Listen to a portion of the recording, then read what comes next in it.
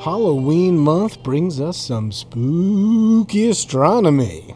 Saturn and Jupiter soar ominously above, Mars creeps in, and rocks fall from the sky. Welcome to Observing with Webb, where a high school astronomy teacher tells you what you're looking at, why it's so cool, and what you should check out later this month at night.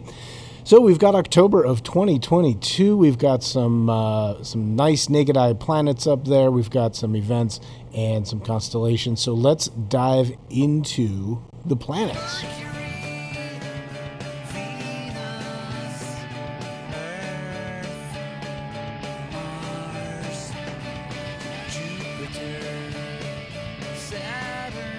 All right, so first, let's talk about sunset. We've got Saturn and Jupiter. You probably have been looking at them lately. Saturn starts out about 30 degrees above the horizon in the southeast. Now, it's fairly dim, but it's still brighter than all the stars around it. I've actually been not really noticing Saturn as much because it's not as much brighter as I remember it being, but maybe that's just me. But by sunset, off in the southeast. And Jupiter is not that far behind. This is the one that you've been looking at. It's super duper bright in the east after sunset. It's that first really bright point of light toward the east. You've got it. It's impossible to miss unless there's a tree in the way. Now, throughout the night, Saturn and Jupiter, what they're going to do, since they start off in the southeast, they're going to keep moving. Now, they start off in the southeast with Jupiter on the left, super duper bright, and Saturn about 45 degrees to the right. So not a full 90 degrees, about half that. And what they're going to do is they're going to march westward throughout the night, with Saturn setting around 2 a.m. and Jupiter setting around 5:30 in the morning. And so we've got Jupiter and Saturn throughout the night, but Mars also starts coming in as well. Now, Mars starts rising about 10 p.m. in the beginning of the month, and by Halloween, it's rising at about 8:30. So all you have to do is look east early in the evening, and you're going to look for a dull reddish dot in the sky. It's going to be right above Orion and between the tips of Taurus's horns. So it should be pretty easy to locate. If you can find Orion and Taurus, should be plenty easy to find. Nice little dark ruddy red color up there. Then, lastly, in the morning, all we've got left is Mars. And so by morning, Mars will have moved to the south or southwest. It'll still be between Taurus's horns and above Orion. It'll just be, instead of in the east, it's now toward the south or southwest. So that's it for the morning. Mercury kind of makes a little thing this month, but I don't think it's really that easy to see. So let's ignore that one. So just to summarize, sunset, we've got Saturn and Jupiter. Throughout the night, we've got Saturn, Jupiter, and Mars. And in the morning, it's just Mars.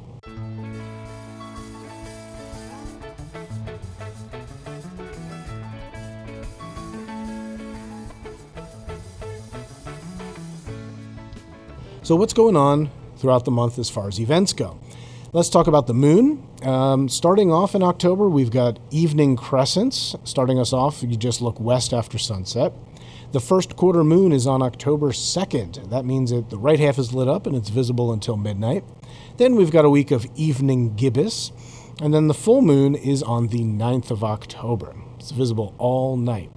After that, you've got a waning gibbous, which is when it's mostly lit and it rises later at night, with the last quarter moon being on the 17th. Then we've got a week of morning crescents until the new moon on the 25th, and then probably a good week of evening crescents as well. So you're looking at the darkest skies being right around probably the end of the month is when you're going to get the most dark skies after sunset. So then we talk about, well, what's the moon doing? When is it passing by these planets, right? So we've got, remember we've got Saturn, Jupiter, and Mars up there, so the moon's going to pass by. On the 5th is when it passes by Saturn, so you'll see a waxing gibbous moon, and it's going to be just 6 degrees below and to the left of Saturn. Or Saturn's going to be 6 degrees up and to the right of the moon. It's going to be visible after sunset in the southeast and also past midnight as well. Now, 3 days later on the 8th, October 8th, is when the moon goes by Jupiter. It's essentially full, not technically, I believe that's the next day, but it is essentially full by most normal people accounts, and it's going to be below Jupiter by just 4 degrees. And so this should be really cool because you've got the brightest point out there really visible, and you've got the brightest, well, it's the moon. It's the brightest thing out there in the night sky. Now, a week later on the 14th, we've got another close encounter with the moon and Mars. Now, the moon's going to be just 3 degrees above Mars, and it's visible in the northeast right around 9:30. And it's going to keep rising and getting high in the sky. I think about 60 degrees, or 2/3 of the way up to the very tippy top, the zenith. It's going to get that high in the southwest by around sunrise. So there you go. You've got those close encounters, the 5th, the 8th, and the 14th. And then we've got the Orionid meteor shower. Now, this is usually a decent meteor shower, and this should be a decent year because we don't really have to worry about the moon. It doesn't rise until about 3 a.m., and it's a crescent, so it's not so bad. So this one will give us about 15 meteors per hour. So it's not huge. It's not like the Perseids, but it's still there. So my advice is to get out whenever you can. Technically, the peak is on the morning of the 21st, but just get out there anytime you can, okay? The best meteors are the ones that you actually see. So what you want to do is find a dark location, turn off the lights around your house, find a nice really dark spot in the yard or somewhere away from street lights, away from lights from inside the house. Stop looking at your phone, even if it's on its lowest setting. And I would say dedicate at least 20 minutes out there. That way, you can't expect to see one in just 5 minutes. And you might, but you can't expect it. So I usually spend at least 20 minutes because that allows my eyes to get dark adapted, and it allows me to just sort of sit and be for 20 minutes, right? So where you want to look is, of course, you want to look at the whole sky, but you want to look above Orion's head, near his club, because that's where the radiant is. But you don't want to zone in on that spot. You want to keep a wide eye and look all around you because you want to see all of those meteors. But get out whenever you can, but the later you stay up, the more you will see because the radiant gets higher and higher in the sky because it starts off in the east. And you also want to make sure you check the weather because you don't want to go out and nothing happen. My best advice is grab a hammock and a sleeping bag, and you don't have to sleep out there, but that'll keep you nice and warm, and the hammock is just perfect for looking up and not killing your neck. And yeah, there are some links in the show notes for how to do a scientific meteor count if that's your thing. And if you do, let me know. I'm curious to see how it went. And lastly, the last event for October is Halloween, right? Some of you like to go out there with your telescope and do that for trick-or-treating. I would like to do that, but my son is 9, and of course we're going to be going around. But we have 3 great telescopic objects to find. We've got the thick crescent moon in the south. We've got a super bright Jupiter toward the southeast, and we've got Saturn in between those two. So if you have a telescope and you can find at least one of those, kids are going to love it. Okay? And it's going to be fun just to point them out, even if you don't have a telescope as well. Yes, we are that family. All right, let's move on to some constellations.